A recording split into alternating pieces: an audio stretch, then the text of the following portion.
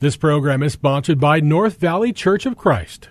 There's a message true and glad for the sinful and the sad. Ring it out, ring it out, ring it out, ring it out. It will give them courage new, it will help them to be true. Ring it out, ring it out, ring it out, ring it out, ring out. Good afternoon, folks, and welcome back to another episode of Redeeming the Time. I'm your host, Chris Macy, and I'm the minister here with the North Valley Church of Christ. Well, this past Sunday, I had a lesson, and it's something that I heard an elder from the church speak on once, and I liked it a lot. It's a two-part lesson, and it's really kind of going over some simple things, but they're things that we ought to be reminded of every once in a while. And it starts off with this reading from 2 Corinthians chapter 5, verse 9, where Paul writes, "Therefore we also have as our ambition, whether at home or absent, to be pleasing to Him." Be pleasing unto God. I like this. I like this passage here. Obviously, this verse, but that should be the goal of every Christian. And so this series of two lessons is titled Our Shared Goals. What is it that we are striving for? Let's start with this illustration, a football illustration. It's from a time when Michigan State, they were playing UCLA in football. The score was tied 14-14. There was only a couple of seconds left to play. Well, not just a couple several seconds left to play. And the Michigan State coach sent in a place kicker, Dave Kaiser, and he kicked in a field goal that won the game. When the kicker came back to the bench, the coach said, "You did a good job, nice going, but why didn't you not watch the ball after you kicked it?" The coach liked for the players to keep their eye on the ball. Even after they kick it, watch it go all the way until it gets where it's going. Well, the kicker replied, "Coach, I was watching the referee to see the signal he gave because I forgot my contact lenses and I couldn't see the goalposts." Now, he wasn't talking about the referees down by the goalpost. He was talking about the one that near him. So he looked off to the side. It was obvious he wasn't watching. He forgot. He couldn't see where he was kicking. How happy do you think that coach was that the kicker couldn't see the goal?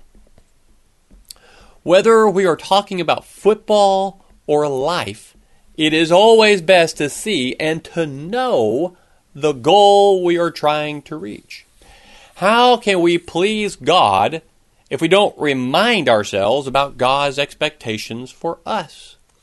How can we move forward together and hold each other accountable if we don't review what we are about every once in a while? Excuse me.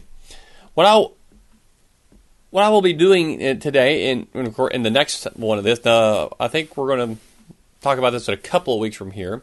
I want us to briefly touch on 12 shared goals. And we're going to look at 6 of them today, and not next recording of the program here, but the following, so about 2 weeks from now.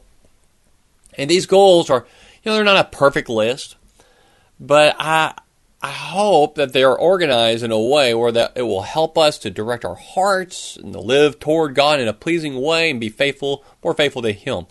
And of course, there's no specific right order to them, but I think they're set up in a way that you can see how they connect to one another. And there's a lot of, they're not a lot, but there's overlapping there. And I want us to be able to see that. So let's get started. And the first one is a logical and it's an important place for us to begin with the goal of believing wholeheartedly. Believing wholeheartedly. Here's the verses we have for this one. It's Hebrews chapter 11, verse 1. Hopefully you know this verse well. The verse says, "Now faith is the assurance of things hoped for, the conviction of things not seen." And also Hebrews 11, verse 6, so a few verses down, where it says, "And without faith it is impossible to please Him," to please God. "For he who comes to God must believe that He is, and that He is a rewarder of those who seek Him. Faith is the primary and foundational response that God is looking for from us. Without faith, we cannot be saved, nor can we lead a life that pleases God.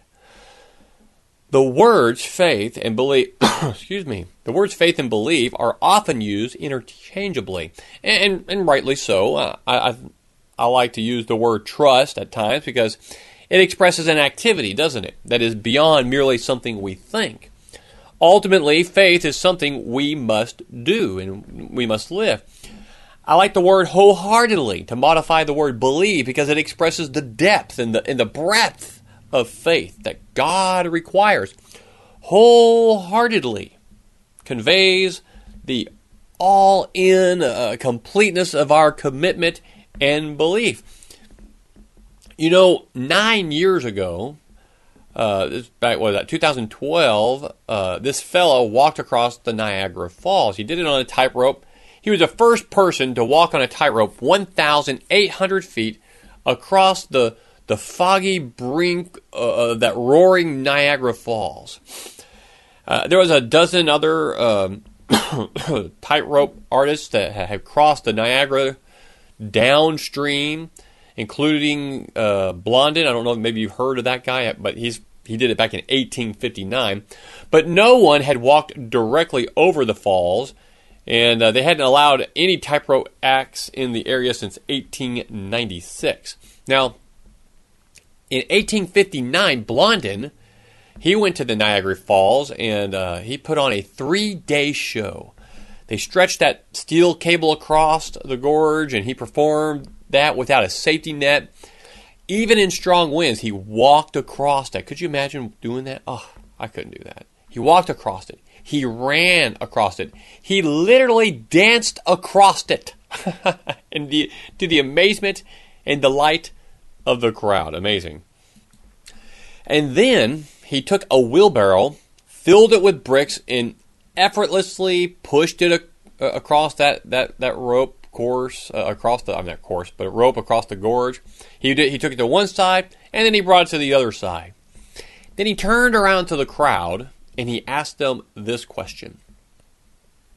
How many of you believe that I could push this wheelbarrow across with a man in it? Of course, the vote of the crowd was unanimous. Everyone cheered and held their hands up high. Then he asked, okay, who will step forward and get in the wheelbarrow? No one did. No one. It is one thing to say you believe the tightroper can do it. It's something else to trust him with your life. Now, I'm not saying that it is wrong to doubt a tightrope walker, okay?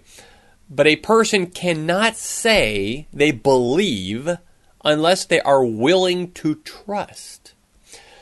When you talk about believing wholeheartedly, we are not talking about just an intellectual belief that there is a God and the Bible is His Word.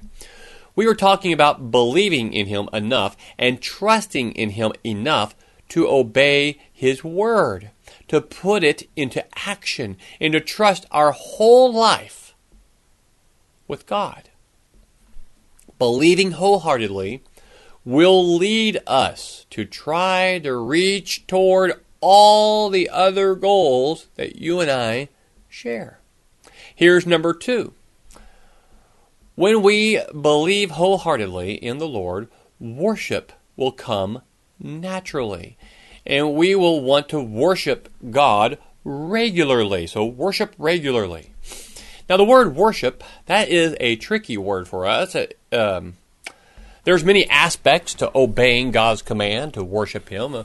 It certainly includes what we are doing on Sunday mornings, Sunday nights, Wednesday nights. Not Wednesday nights. Wednesday nights is a Bible study, but it is a form of worship.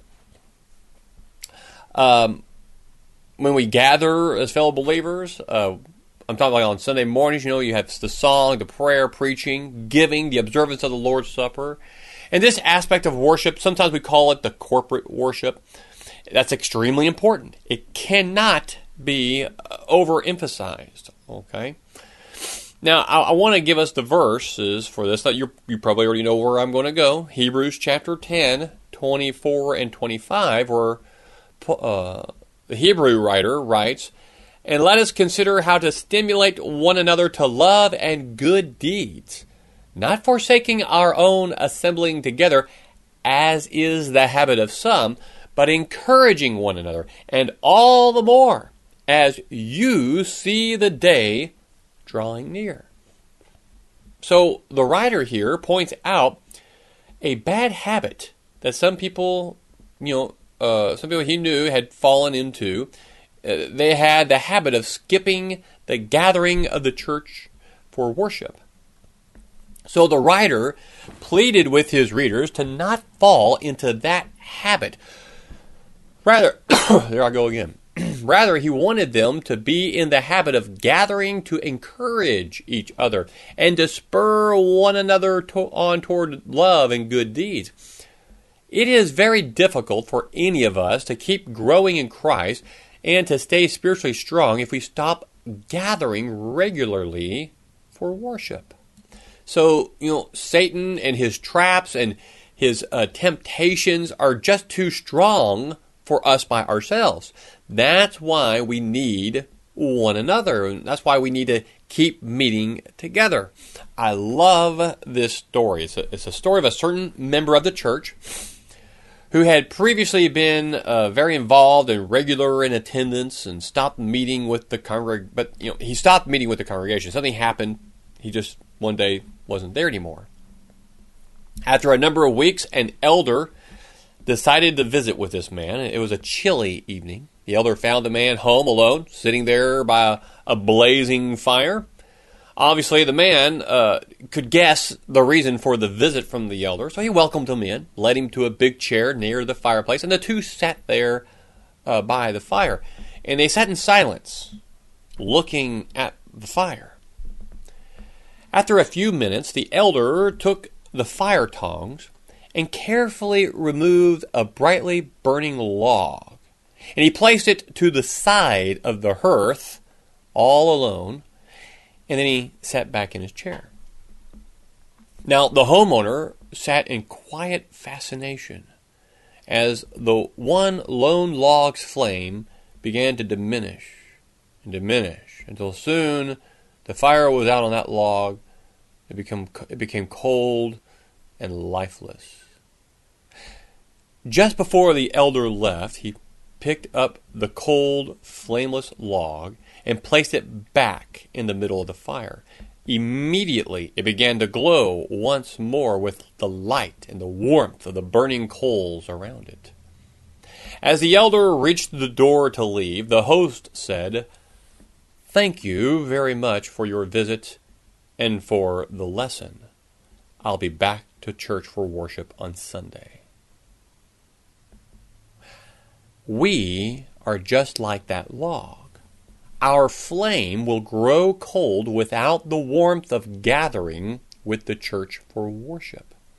But we would fall short of the worship God wants for us if we just defined worship as what we do together on Sunday mornings. So if we are trying to make it our goal to please the Lord, then worshiping regularly with our brothers and sisters in Christ on Sunday mornings is absolutely necessary. But it is supposed to be the launching point for the minute-by-minute worship we offer God through the living sacrifice of our lives. Okay, the third shared goal is linked closely with our regular worship is devoted fellowship. Devoted fellowship. I like the verse in Acts chapter 2, verses 42 to 47. It shows devoted fellowship in action. It says, "They were continually devoting themselves to the apostles' teaching and to fellowship, to the breaking of bread and to prayer. Everyone kept feeling a sense of awe, and many wonders and signs were taking place through the apostles. And all those who had believed were together and had all things in common, and they began selling their property and possessions and were sharing them with all, as anyone might have need. Day by day, continuing with one mind in the temple and breaking bread from house to house, they were taking their meals together with gladness and sincerity of heart, praising God and having favor with all the people. And the Lord was adding to their number day by day those who were being saved. In that passage, we see the early church living in community, and they are devoted to one another, aren't they? They share with each other. They are together regularly, and they love to eat together. So, just what is fellowship then? Well, we often use the term rather loosely, and it sometimes has lost its intended meaning. Christian fellowship includes eating together, yes, but it's much more than that, isn't it? Christian fellowship includes socializing, but it's much more than that. You can get socializing in a lot of places. Fellowship is the expression of genuine Christianity among the members of God's family. It affirms a new reality. God has called us into fellowship with His Son, Jesus Christ.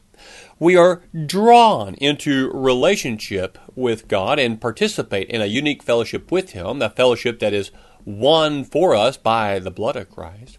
And because others are also in Christ, we experience the unique relationship of fellowship with them. Also, through our fellowship with Christ, and ultimately, fellowship is a union, a oneness, a kinship, the closest of relationships with God and with His people. And this fellowship is something to be experienced and something to be lived. It is something to be treasured and enjoyed. It is something that is both a privilege and a responsibility. God wants us to be devoted to the fellowship with Him and with His people and the church as a whole. It needs to be a full aspect of our lives. A fourth shared goal is to serve willingly. It is God's will that each of us develop a heart of a servant. We're not saved by our works, but we are definitely created to do good works, Ephesians 2:10. I like what Peter says in 1 Peter 4:10 and 11. He expresses this shared goal that we should embrace when he says, as each one has received a special gift, employ it in serving one another as good stewards of the manifold grace of God. Whoever speaks is to do so as one who is speaking the utterances of God.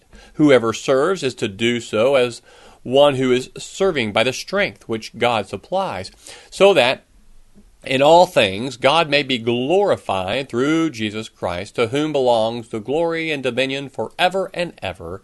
Amen. I like how Peter communicates so simply and clearly that God has given each of us different gifts and abilities, and that God's grace is administered in many different ways of serving. Now, Paul communicates this same idea over in Romans 12, starting with verse 4, where he writes, for just as we have many members in one body, and all the members do not have the same function, so we, who are many, are one body in Christ, and individually members one of another. Since we have gifts that differ according to the grace given to us, each of us is to exercise them accordingly. If prophecy, according to the proportion of his faith. If service, in his serving. Or he who teaches, in his teaching. Or he who exhorts, in his exhortation. He who gives, with liberality. He who leads, with diligence. He who shows mercy, with cheerfulness. Paul emphasizes diversity of gifts and functions, just like Peter did. And then Paul says that we belong to each other, and we need one another. And he concludes with the admonition to simply serve with a gusto and what kind of service a person is suited for. We learn from all this that God has uniquely gifted each one of us for service, and His desire, or God's desires us to willingly use those gifts for the good of others. Like the 10-talent man, some of us have many talents, while others might be the 1-talent man. In the end, the important question isn't how many talents we have, but how faithfully and willingly are we serving with the talents we have been given. If we want to please God, then we will be striving toward the goal of serving willingly. A fifth shared goal is to pray fervently. I like Colossians 4:2. Devote yourselves to prayer, keeping alert in it with an attitude of thanksgiving.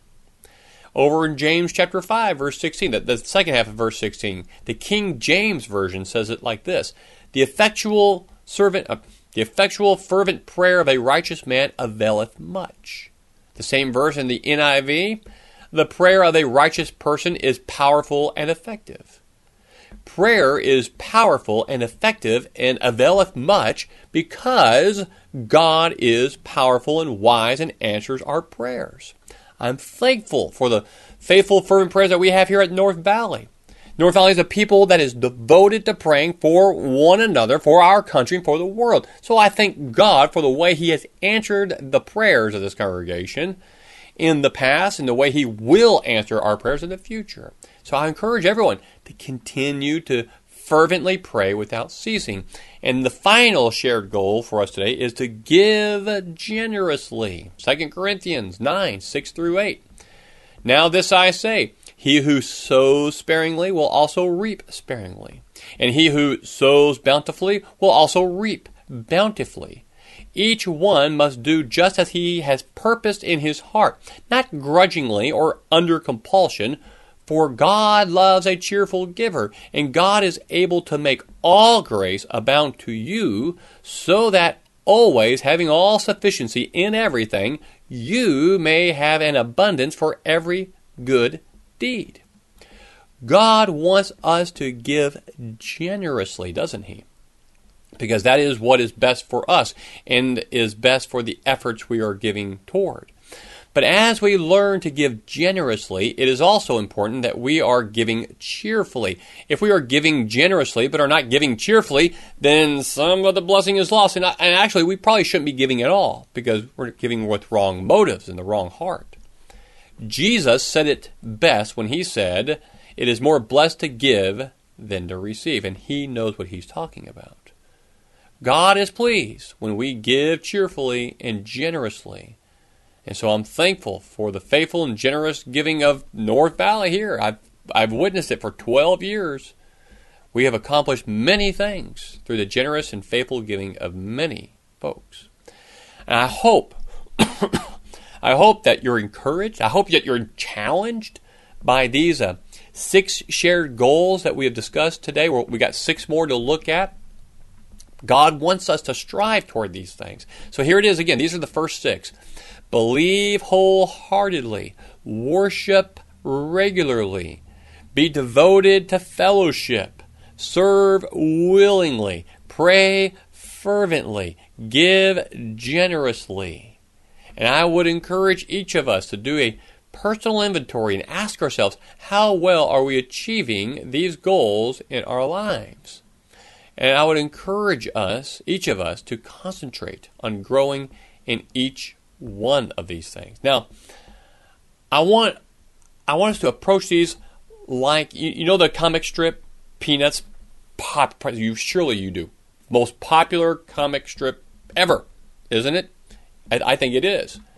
And I want us to approach it like Charlie Brown. In the comic strip, Charlie Brown is shown he's batting, he's strike 2, strike 3, he's out.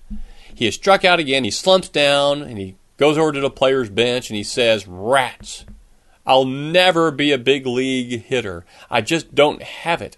All my life I've dreamed of playing in the big leagues, but I know I'll never make it." Lucy turns to console him and says, Charlie Brown, you're thinking too far ahead. What you need to do is set yourself more immediate goals. Lucy's right, isn't she? More immediate goals. So Charlie Brown looks up and he asks, immediate goals? And Lucy responds, yes. Start with this next inning.